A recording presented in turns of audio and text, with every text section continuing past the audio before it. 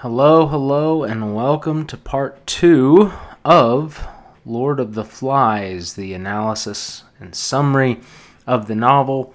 I've left you guys kind of hanging for a couple weeks here, and that's kind of fitting, I think, because between Chapter 2 and Chapter 3, where we're starting today in Chapter 3, when we start in Chapter 3, time has passed. And that's what we're going to get into today.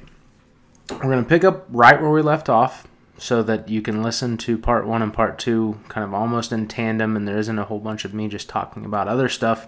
I'm going to jump right into chapter 3, and I want to read just a little piece. This isn't how chapter 3 starts, but it's very early in chapter 3, and it's going to set the tone of what's going on. All right, pause. I need to get in reading mode. People don't help much.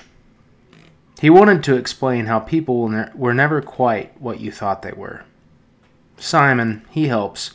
He pointed at the shelters. All the rest rushed off. He's done as much as I have, only Simon's always about. Ralph started back to the shelters with Jack by his side. I'll do a bit for you, muttered Jack, before I have to go bathe. Don't bother. But when they reached the shelters, Simon was not to be seen. Ralph put his head on the hole, withdrew it, and turned to Jack. He's buzzed off. Got fed up, said Jack, and gone for a bathe. Ralph frowned. He's queer. He's funny. Jack nodded, as much for the sake of agreeing as anything, and by the tacit consent that they left the shelter and went toward the bathing pool. And then, said Jack, when I've had a bath and something to eat, I'll just trek over to the other side of the mountain and see if I can see any traces. Coming? But the sun's nearly set. I might have time. They walked along, 2 continents of experience and feeling, unable to communicate. If only I could get a pig. I'll come back and go on with the shelter. They looked at each other, baffled, in love and hate. All the warm salt water of the bathing pool and the shouting and splashing and laughing were only just sufficient to bring them together again.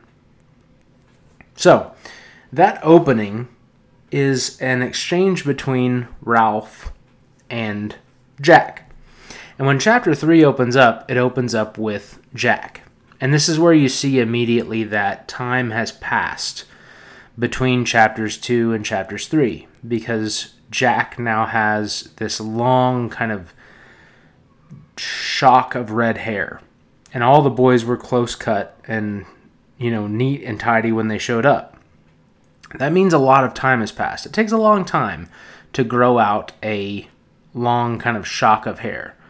And in the time that they've been there, he still has not got a pig. But Jack is becoming a much more skilled hunter. He has learned in his time hunting, and he's starting to get in tune with his senses and with the island and with kind of the primitive act of hunting.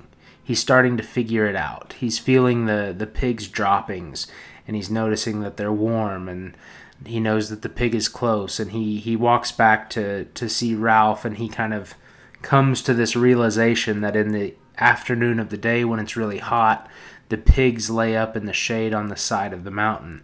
And so he's really learning, and he's getting very close to killing a pig. But Ralph is frustrated with Jack and with everyone else by this point, because Ralph has been trying his best to kind of take care of everyone by building shelters. And nobody is helping him very much except for Simon. And you see this in that exchange that I read. He tells Jack, he's like, nobody really helps me very much. People don't help much. And this is the first kind of hint that this whole novel and Golding's whole message to you is a message about human nature. It's a study of humanity. And this proclamation by Ralph is it's an astute observation about the nature of people. When he says people don't help much. When there is seemingly like no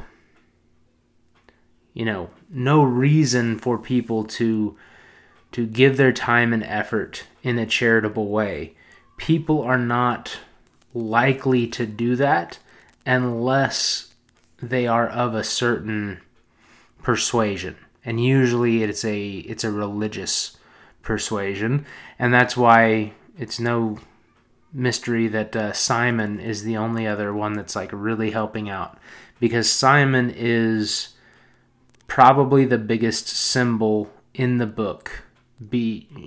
Next to the Lord of the Flies, Simon is the biggest symbol in the book, because Simon, and this is reading you ahead a little bit, but because this is an explanation focused podcast, it's an analysis, I'm going to go ahead and read you ahead a little bit. Simon is a sort of Christ literary figure in the novel. And right after that part that I read, the scene changes and you see Simon. And Simon is off by himself, and he's walking alone on the island towards this sanctuary that he has. He goes to this secret place that nobody really knows, and it's this tiny little clearing where he kind of crawls in and he can be alone. And it's a little sanctuary where he can sit in solitude, and he looks out kind of the screen of the mat of vines, and he looks out onto this clearing where like butterflies are floating around and there's flowers, and it's very beautiful, it's very calm, it's very peaceful, and it is like Simon's church. It's where he goes to meditate, it's where he goes to think, it's where he goes to be alone. And that's going to become important as we move through the novel. So Simon is off on his own. He's the only boy, seemingly the only boy at this point in the novel, who doesn't have this lingering fear of the beast. There's no other boy on the island who's willing to be off by himself, completely by himself for a long time, especially at night. Jack comes the closest, because Jack's hunting a lot, and he is kind of the most bold of everyone else. But he doesn't want to go out by himself at night. Simon is not afraid of the beast at all. And we're going to find out why as we get a little further into the chapter, because we're going to find out that Simon doesn't really believe in the beast as it has been presented to him.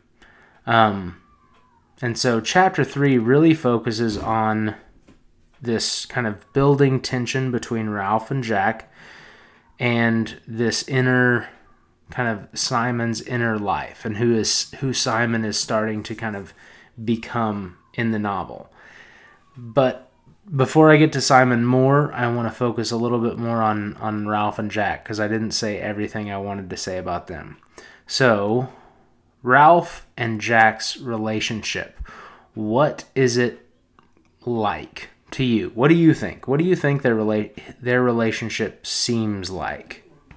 If you actually read the book, and what you'll see, hopefully, is this relationship between Ralph and Jack has kind of taken on a very masculine and feminine role. And I kind of touched on this in the introduction, and I said there's only boys on the island, and that's important because even though there's only boys on the island, there's distinct masculine and feminine roles in any society.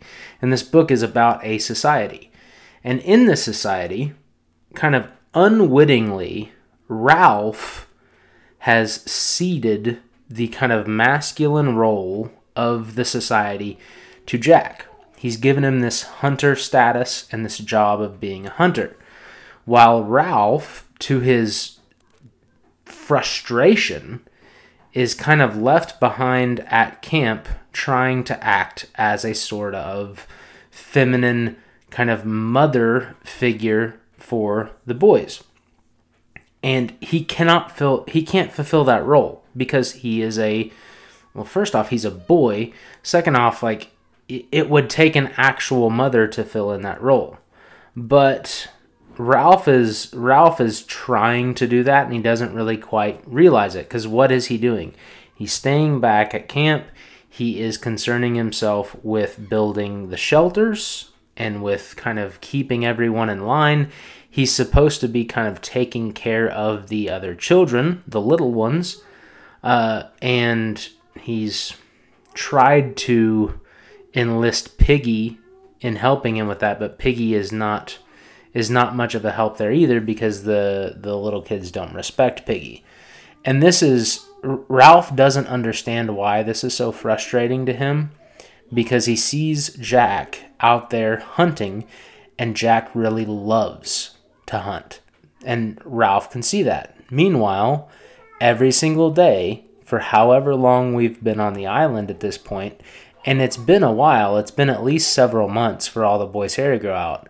Meanwhile, Ralph has been hating every minute of being chief, because when you are chief, when you are the person in charge, you become responsible for everyone else, and you have to act in sort of a feminine kind of babysitting role, and Ralph does not like that. And I think that this is something that happens to a lot of men even in modern society, and you'll have a lot of men that fall into this role of being a sort of manager of, I don't know, maybe it's in a company, or I could see it happening to me as a teacher, because I taught for 5 years. Teaching is I'm not saying that it's a completely feminine thing that only women should do, because it's absolutely not. There need to be male teachers, especially today when so many young men are lacking any sort of male figure in their personal lives. But it is a sort of feminine job. You are not doing a very masculine job. It's an academic job. It is a thinking job, and it leaves some people kind of feeling frustrated and a little bit emasculated. And this is what Ralph is running into, because while Jack's out there doing the hunting, and he's not being very successful at it yet, so Ralph has turned into kind of this badgering wife figure to Jack. And this is why the end of that portion I read said that they looked at each other baffled in love and hate, because Jack and Ralph, or at least Ralph, views Jack as his best friend, and has since kind of the beginning, since they went exploring the island together. And they're in this sort of father-mother relationship, and it's not going very well. And it's because there is this sort of resentment from Ralph that Jack is literally not bringing home bacon to eat. And so there's this headbutting that's happening between those two that is obviously leading down the road to, I don't know, if they're a mother and a father, it's leading down this road to a divorce is coming. And we can already start to see that in the beginnings of chapter 3. Some of the other things we see is that the society of the children has sort of evolved, and it's evolved into kind of classes. And there's 2 different classes that have emerged in the society, and the classes are the big uns and the little uns. They have even invented words, like all of the older boys are called big uns, and all of the younger boys are called little uns. And all of the decisions, all of the politics, all of the projects in the society are attended to by the big kids, by the big uns. And for the most part, the big uns ignore the little uns.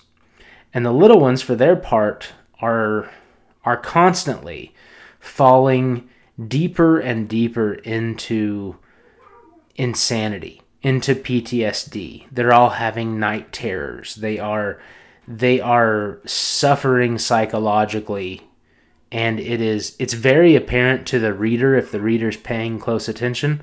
But of course, it's not all that apparent to these older boys because they're still young themselves. They're like 12, 13, 14, 15. They're not equipped to raise children. And so they just kind of ignore them, and the mental state of these young children, which wasn't good to start with, is only getting worse. And they've started to model their behavior after what they see the big kids doing, which is natural. And this isn't leading anywhere good, because the behavior of the biggins, with no parental guidance, with no kind of, with very little leadership and moral guidance, their behavior is not great. They are starting to turn kind of Darwinian. The bigger and stronger ones are picking on the little ones, and then the little ones that are bigger and stronger than other little ones are picking up on that behavior and emulating it. And that's leading nowhere good. And then more on Simon. I told you before, Simon is becoming this sort of Christ figure. And you see this by the way he interacts with the little ones. While everyone else ignores the little ones, Simon doesn't. Simon spends his time kind of helping the little ones. Like as he's walking through the forest, he helps the little ones reach the fruit that's at the top of the tree that they couldn't reach. And he's very kind to the little ones. And then he goes off kind of by himself to his little shelter, his little church, his sanctuary. The next scene, and this happens in chapter 4.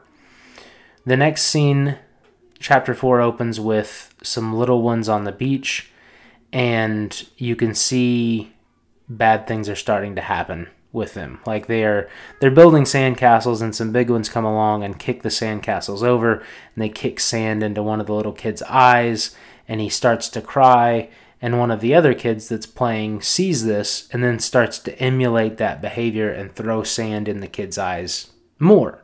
And of course the kid just starts to cry more.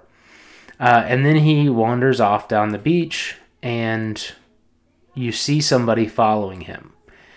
And Roger, we talked about Roger earlier. Roger is kind of like Simon in that he's a boy apart from the other boys, but his reasons are deeper and darker. Where Simon shows this kind of proclivity for charity and goodness, Roger is starting to show signs of sociopathy. He's throwing stones at one of the small children, and he's not aiming to really hit him. He's just thinking about it. And he doesn't feel any sort of moral remorse for his kind of bad thoughts. There's this imaginary line from civilization that he understands protects like the weak and innocent. Like in the old world, if he did something bad, he would be punished. And that line for him is starting to disappear, and he's starting to understand that there aren't really going to be any repercussions for his actions here. And then he runs into Jack. And Jack takes Roger and the others, and they go hunting again. And Jack is going to try something new this time.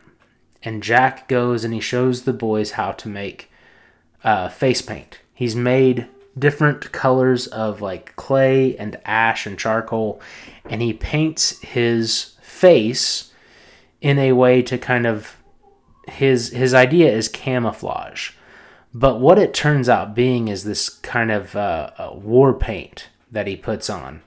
And once he puts it on, Jack is liberated from all the insecurity that he has felt before. The mask of the paint is something that changes Jack from being just another one of the boys to being someone else that the boys are drawn to.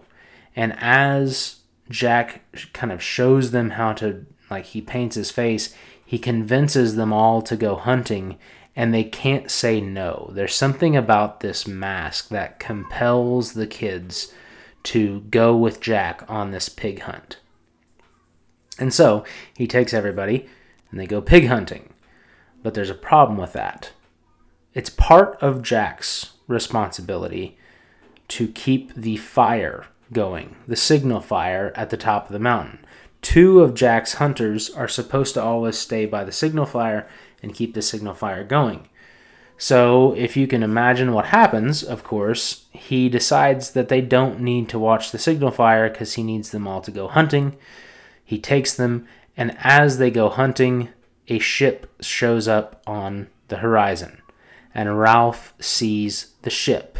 And suddenly, for the first time, there is a spark of hope that rescue is something that's attainable.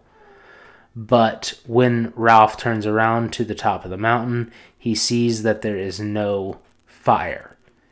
And his resentment toward Jack for this thing is too much for Ralph to let go. And it causes this irreparable rift to form between him and Jack. But Jack actually kills a pig this time. And so Jack arrives from this successful hunt with this pig, this thing that he's been chasing maybe for months or maybe even a year by this point. He returns with the thing he's been chasing, and instead of being received graciously, he's received with Ralph's kind of fury, and Ralph is terribly angry at him, and they both just end up being really hurt and really betrayed by each other. And Simon is watching this. And Simon is the first kid to really understand that this thing that's just happened has done so much harm to Ralph and Jack's relationship that Simon's like this kid that's watching his parents argue, and he knows that there's this divorce coming, and there's going to be 2 Christmases pretty soon.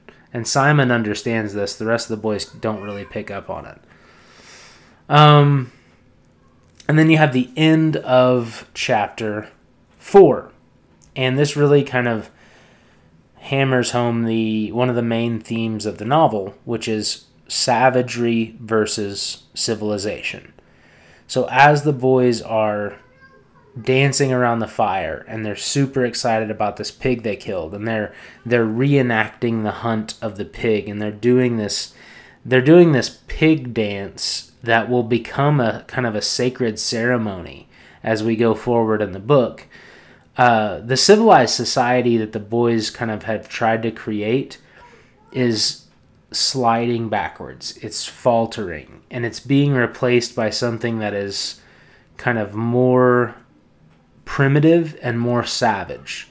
There are, they're painted faces. They're doing hunting dances. They are chanting songs. There's all this kind of, taboo about the beast, and there's a rejection of kind of rationality in favor of just violence. And this is starting to take place, and Ralph is starting to see it. And of course, Ralph is not like you and me, the reader. He doesn't understand the kind of big picture of what he's seeing, but he understands that there's something wrong with what he's seeing. So at the very end of the chapter, he does the only thing he can think of to try to bring back some order, and he calls a meeting. But it's not a normal meeting. This meeting, and the boys have meetings all the time, but one thing they never do is they never have a meeting at night. They always have a meeting during the day so that when night falls, they can all be at the shelters and they can be somewhere they can feel relatively safe. And Ralph says, we're having a meeting right now, not really thinking about, even though that we're going into evening and dusk.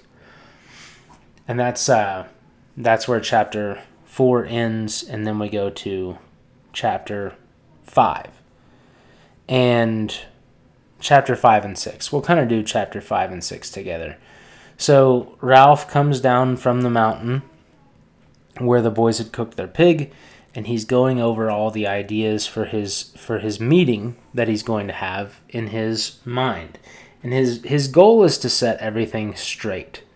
And so they start this meeting, and the meeting is very organized at first. And Ralph is bringing up all the things that they're supposed to be doing, but they're not doing. They were supposed to build all the shelters together, but that didn't happen. They only built one shelter together, and then everybody just kind of did their own thing. They were supposed to bring water every day from the stream and have it at camp to drink, but all the boys have kind of given up on that, and they just go to the stream to drink. They were supposed to be going to the bathroom down by the sea so that the tide would carry out all of their refuse, and they're not doing that. They're just going wherever they feel like. And Ralph tries to explain that this is not something that is good. He says it's dirty, but he's trying to explain that it's a hazard. You can't literally shit where you eat, because there are health problems with that. And he doesn't understand that completely, but he has an idea of it. And the little kids, and even the older kids, are kind of laughing at this because he's talking about pooping. And that's funny, and they're all laughing, and he has to shout them down and tell them that this is serious. And so he goes over all these things, and then he says, all of these things that I've said are non-negotiable. We're not going to have a debate about these things. I am chief, and we are going to do these things, and there's not going to be any argument about these things. And this kind of sets people on edge a little bit. But Ralph moves right on. He says, if there's one thing we can talk about and kind of decide on, if you guys want to have a discussion, if you want to have a debate, we will have a debate on the beast, on the idea of the beast. And Ralph doesn't realize it, but this is a bad idea, because it's getting dark by this point, and anytime the beast comes up, it makes people really uncomfortable. And this is kind of where you get the idea that since we talked about the beast in chapter 2, since the big fire on the mountain and the boys, and the kid with the mulberry birthmark, since he disappeared, none of the boys have spoken about the beast. The beast is a taboo that you're not supposed to talk about. None of them talk about it, but all of them are thinking about it all the time, because it's a fear that they all have. And so Ralph decides that we need to talk about this thing and kind of set it straight. And this leads to 4 different points of view on the beast, because 4 different boys are going to kind of present their arguments, for lack of a better term. And all 4 of these presentations represent kind of in a larger sense, like a worldview on the existence of kind of mystical or invisible things, or the existence of God and the devil. And the first person to present their case is Jack. And Jack's point of view is the kind of agnostic point of view. His position is that, like, the only thing that is real is what I can see. And his view is going to shift as the story progresses, and most of the boys' views are going to kind of change slightly. But at this point in the novel, this is Jack's point of view. He only believes in what he can see. He's hunted almost everywhere on the island, and he's never seen the beast, or he's never seen a trace of the beast. So he believes that the belief of the beast, or the belief in anything that is unknown, he views it as like childish and stupid, and he blames all of it on the little ones. And that's kind of important, because you're going to see that Jack has this disdain for all the little kids, and he's blaming them for the problem of the beast. Next is Piggy's point of view. Now, Piggy gives the kind of scientific atheist point of view. It's similar to Jack's, but it is a little different in that Piggy says that life is scientific.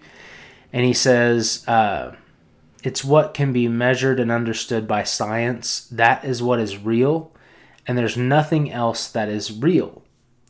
Science can explain everything, and there's no kind of scientific evidence for the beast. Next is Simon. And Simon is somebody who doesn't like to speak in front of people. And Simon is the one at this point that, as far as like we're concerned, the readers, at this point in the novel, Simon is the one who has it kind of figured out. That's the way the book presents it to you, is like Simon knows what's going on, but he doesn't have the words to explain it, and he's very bad at talking in front of people. He gets really nervous, he can't find the words, and he understands it, but he can't explain it. But he has to try, because we've gotten to this very important part where Simon has to kind of try to explain what he thinks. And Simon's point of view is the point of view of kind of a philosopher. And Simon says that there may be a beast, but the existence of the beast is caused by ourselves.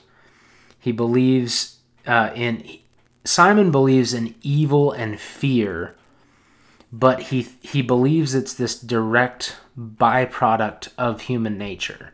The beast is real, but the beast is us.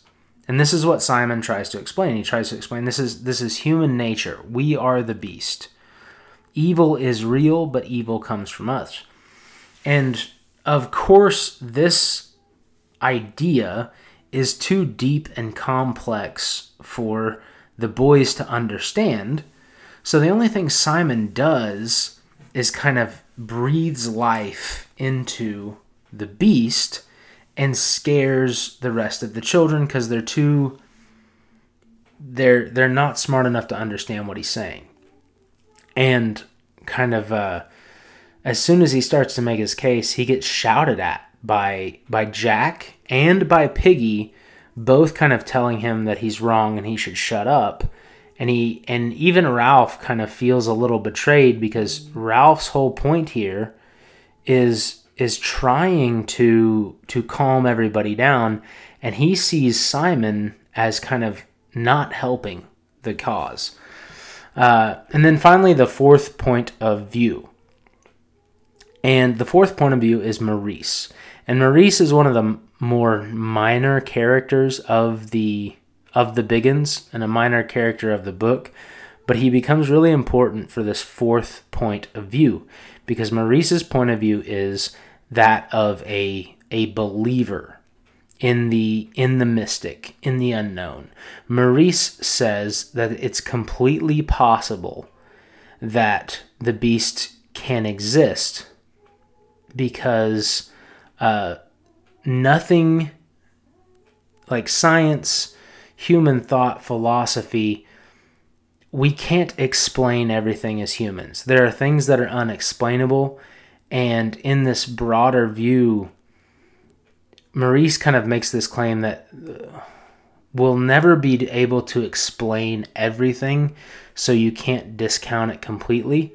That's what he says in kind of in a broad sense. But what he says, like, literally, Maurice makes this claim that, like, well, the entire ocean hasn't been, like, discovered yet, and there's beasts in the ocean, there's monsters in the ocean that are unknown to us, and it's possible that the beast is something that comes from the unknown ocean that surrounds us. And this is an argument that plays really well with the boys, because all of the boys were thinking about a beast that came from the island around them. And even the big ones were able to kind of discount that, because Piggy and Jack and Ralph could make rational arguments saying, like, there's no way there's no big snakes on tiny islands. You only get giant snakes in places like the Amazon or in jungles, you know. But when Maurice explains that it's possible it comes from the sea, the kids don't have an argument for that. And so everybody gets really uneasy. And it's about this time that we realize that it's gotten completely dark. And all of the boys are starting to feel really uncomfortable. And Maurice presents this option of, or this idea that the beast might be real. And then there's one of the children, one of the little ones, who has, like, earlier in the meeting, he kind of fell asleep in the grass. One of the little ones has a night terror, and he starts wailing in his sleep, and the scream of him in his sleep is kind of unearthly, and it's a very kind of horrifying end to this chapter, because all of the boys are confused and they're scared, and Jack runs off with a whole bunch of kids and says, let's do a chant, let's do a pig dance to take our minds off of the beast. Meanwhile, Ralph and Piggy and Simon are kind of arguing. Ralph's getting on to Simon for riling everybody up, and Piggy and Ralph are talking about how they wish there was a grown-up there, somebody who could help them out with all this. And then Ralph even says this kind of prayer, this plea, and he asks for a sign. He wants a sign from the world of grown-ups on what he should do. And as soon as he makes this kind of prayer for a sign, that's when this young, one of the little ones, lets out this horrifying banshee scream of a night terror into the night, and that punctuates the end of that chapter. And so Ralph's plan for bringing back order is completely lost by the end of that chapter, and the boys all run back to the shelters and huddle together for comfort. And after a lot of crying and screaming and horrifying night terrors, they finally manage to go to sleep, and that is the end of that chapter. And then we move on to chapters 7 and 8. And before I start in on what happens in chapter 7 and 8, I want to talk a little bit about philosophy, because it ties into this book really well, and it's somebody who I've probably mentioned before, and if I haven't, I need to talk about him more. But there was a philosopher in the kind of late Enlightenment whose name was Jean-Jacques Rousseau. And Jean-Jacques Rousseau he had this idea, and the idea was, it goes something like this.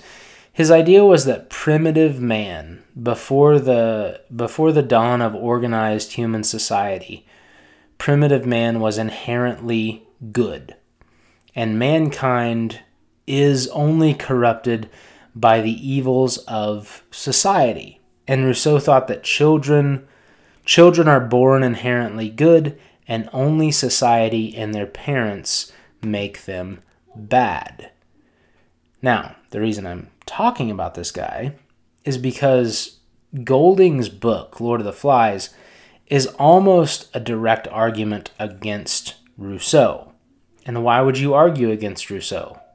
Well, because Rousseau is an idiot, and this idea is terrible and wrong and historically laughable.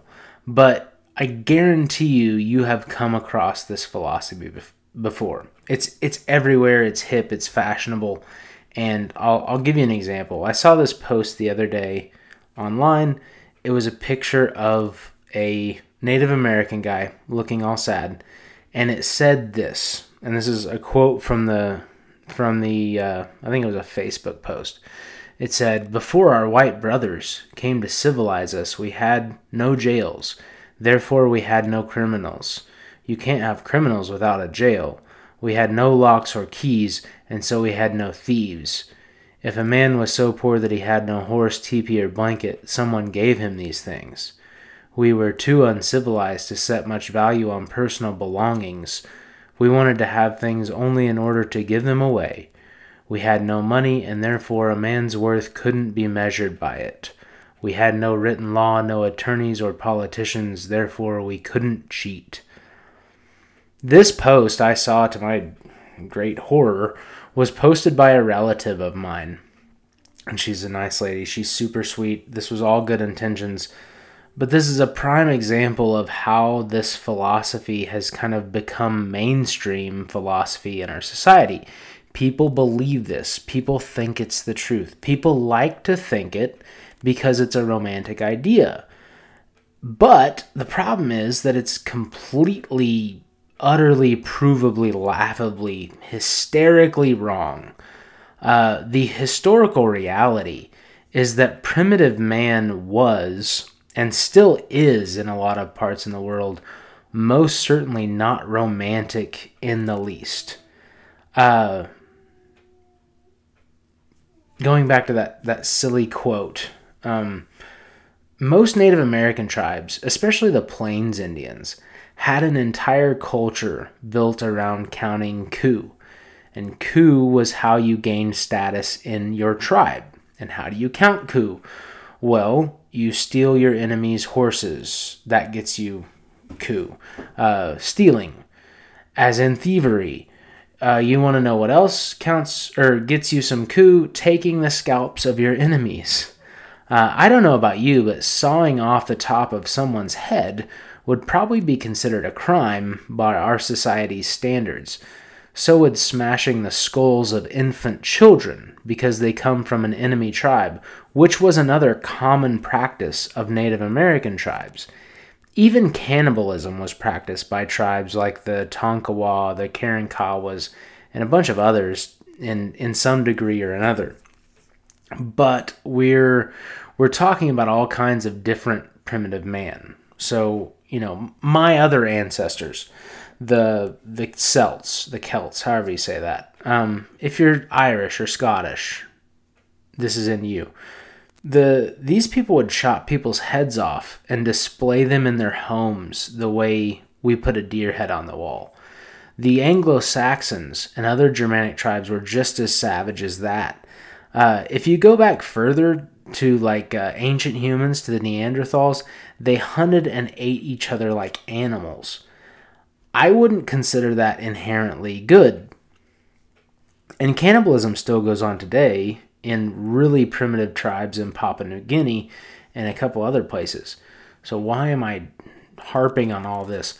Well, because William Golding in this book is making the claim and pointing out, and he wasn't the only one to do this, but he's pointing out that Rousseau's idea of the inherent goodness of primitive man, or the inherent goodness of mankind, is laughable and ridiculous.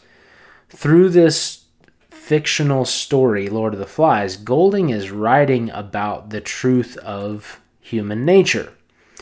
And Lord of the Flies is a classic for a reason, because Rousseau's idea is one of those ideas that has a real impactful kind of ramifications in society.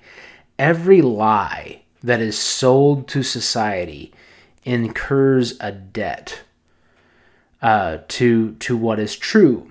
And when society has to belly up and pay the debts to truth, it's always absolutely horrifying. The Spanish Inquisition, the Salem witch trials, the Holocaust, the Soviet genocide, the Chinese genocide, the Cambodian genocide, all the communist genocides.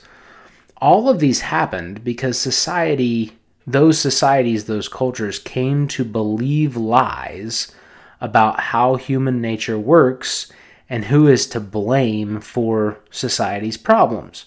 Because if society has the problem and we can blame someone for it, or a group of people, then we feel justified in doing so. And we can go after that person, or we can go after that group, and we can feel righteous about it. But if we admit that we are the problem collectively, we can't blame everyone else. We don't light torches and sharpen pitchforks for ourselves. We only do that for other people.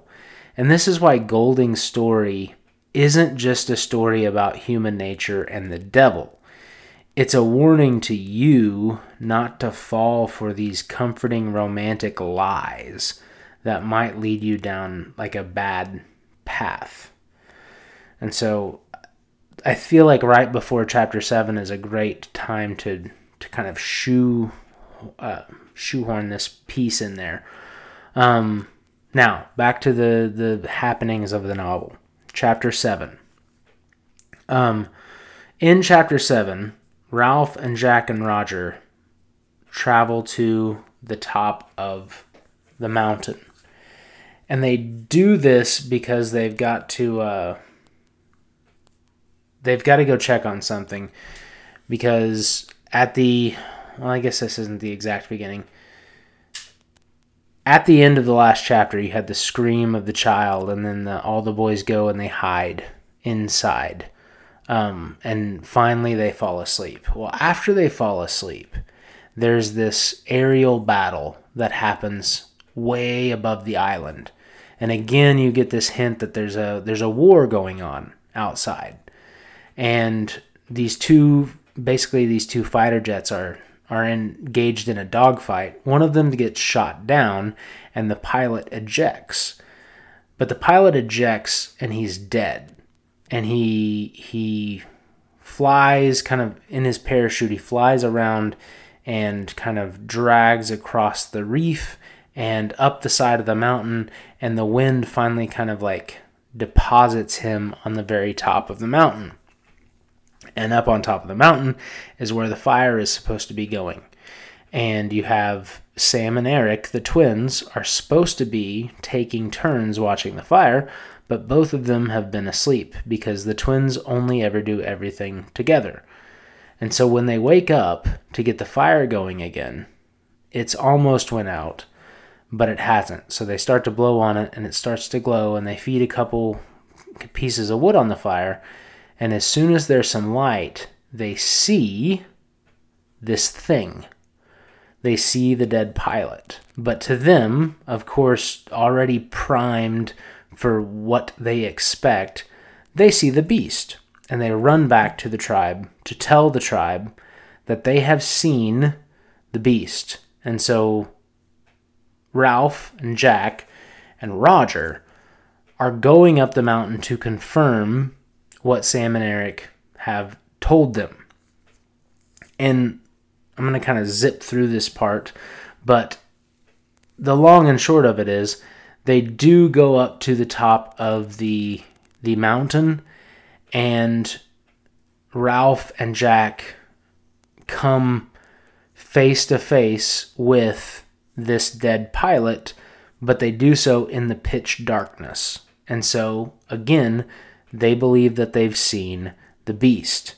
And whether or not the beast is real at this point doesn't matter, because in Chapter 7, by the end of Chapter 7, the beast is a reality for the boys, because most of the Biggins have seen it, and to them it is a real, actual thing. Then we have Chapter 8. In Chapter 8, the boys finally do the thing that we've kind of known is coming for a while. They split into two tribes. Jack and Ralph finally have their big falling out, and Jack tells everyone else that Ralph isn't a proper chief and that he should be chief instead, and he asks who wants to go with him. And initially nobody raises their hand because he's put them all on the spot. And so at first Jack's just really embarrassed, and he runs away kind of like, I don't know, it's like that South Park episode where Cartman says, "Screw you guys, I'm going home." And Jack does the same thing. He says, "I'm not going to play with you anymore." And he runs off to leave the tribe. And it's a very juvenile thing to say of, "I'm not going to play with you anymore." But even though it's kind of silly like that, it's a very serious thing that happens. And very shortly after that, Ralph and Jack's friendship is completely lost, and suddenly Ralph finds himself partnered up with Piggy. And because all of the other boys have no real respect for Piggy, it doesn't take very long for a lot of the boys to see Ralph kind of, I don't know, letting Piggy kind of take the lead on things, and they leave. And suddenly most of the big ones go over to Jack's new tribe. And Jack's new tribe is going to be a tribe that is centered around savagery. The only thing they're going to do is hunt. The culture is going to be centered around hunting and around a sort of worship of the beast. Because Jack makes this decision that anytime they kill a pig, they're going to leave the head for the beast as an offering to the beast. And so Jack doesn't really realize what he's done, but he's made a pretty bad mistake, and we'll get to why it's such a bad mistake here in a second. Then Ralph's tribe, Ralph's dwindling tribe, represents kind of the old world that they've left, this trying to hold on to what's left of Western civilization and English culture. They're trying to hang on to civilization, and meanwhile Jack is going to embrace savagery. And there's a lot of talking back and forth in the early parts of chapter 8, and Simon again tries to explain to Ralph what's going on and the problem with human nature. And he's trying to explain the concept of sin, but he doesn't have the words to do so. And so he ends up asks Ralph, what is the dirtiest thing there is?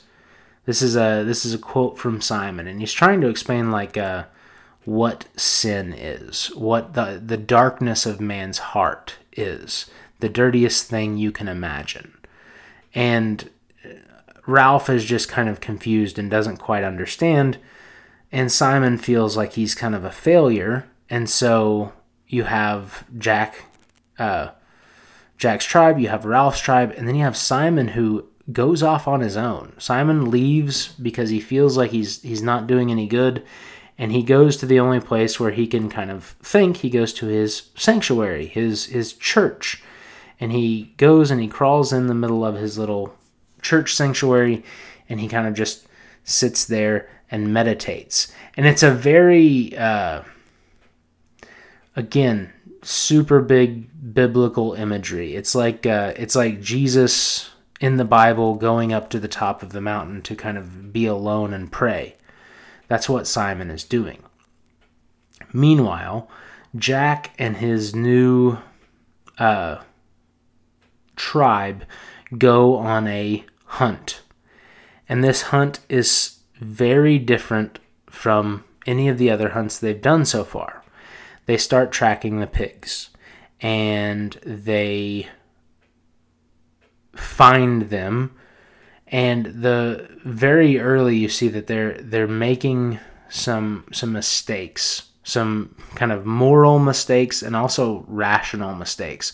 Because first off, the pig that they go after is a sow that is sucking a whole bunch of piglets. So it is a female pig with a whole bunch of babies, which means it's a pig you probably shouldn't hunt, because that pig is raising your future food source. But that's the one they go after. And not only do they go after that, Roger actually throws his spear at one of the piglets instead of the mother.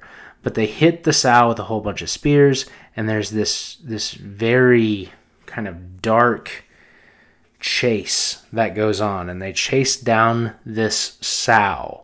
And Golding uses very specific, very suggestive sexual language. It's not overtly sexual, but he uses kind of sexual words to describe the hunt that Jack and the boys are on. And it's because you have all these boys that are suddenly, when we left them off on the island, they were, 10, 11, 12, 13, and it's been a while now, and you have all these boys that are all hitting puberty, and they come from a very proper English culture where they're not going to know anything about, what these hormonal urges are that they're feeling.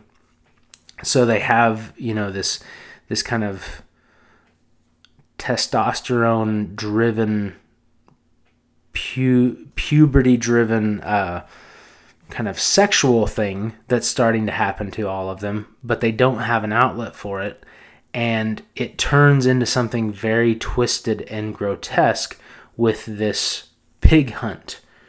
And it's a terrible kind of vile spectacle. They chase the pig down, they stab her full of holes.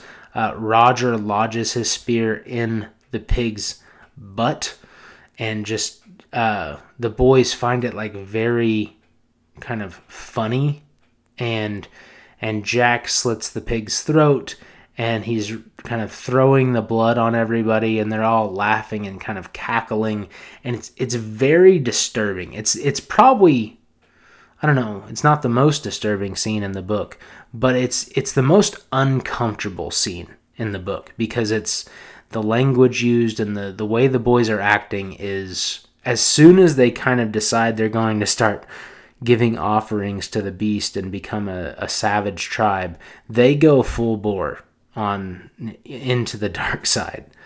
So this whole thing takes place. They chop off the pig's head, they sharpen a stick at both ends, and they impale the pig's head on the stick. And Jack makes this kind of offering out loud. He speaks. He uses words, and that's important. He speaks to the forest. He speaks to the silence, and he says something along the lines of, this offering is for the beast. And then they leave. And this whole time it's kind of taking place, there's a couple hints, but usually the first time you read it, you won't pick up on it until you get to the end of that chapter, and maybe not even then. But this whole time the spectacle's been going on, it's been going on in Simon's little sacred clearing. And Simon is sitting in his little sanctuary looking through the mat of vines, and he watches the whole thing happen. And it defiles his sacred clearing. You know, when we first saw this clearing, it was like there was blue butterflies fluttering around, and there was flowers, and it was beautiful. And suddenly, it's as if someone has come into Simon's church and sacrificed a squealing pig to the devil, which is exactly what Jack and the boys have unknowingly just done. Because the next thing that happens in the chapter is the turning point of the novel, because we have Simon facing the beast. Simon stands face to face with the pig head on a stick. And in his head, at first it's in his head, but then it's out loud. Simon hears the voice of the beast, and he doesn't actively talk to the beast, but the beast talks to him. And we learn some things about the beast. The beast is the Lord of the Flies. The name of the novel, The Lord of the Flies. And the Lord of the Flies translates to Beelzebub, which is translated as either Satan himself or at least like Satan's lieutenant. Beelzebub is a demon, and Beelzebub, the word, literally translates to Lord of the Flies. And that's where the name of the novel comes from. And that's who the beast is.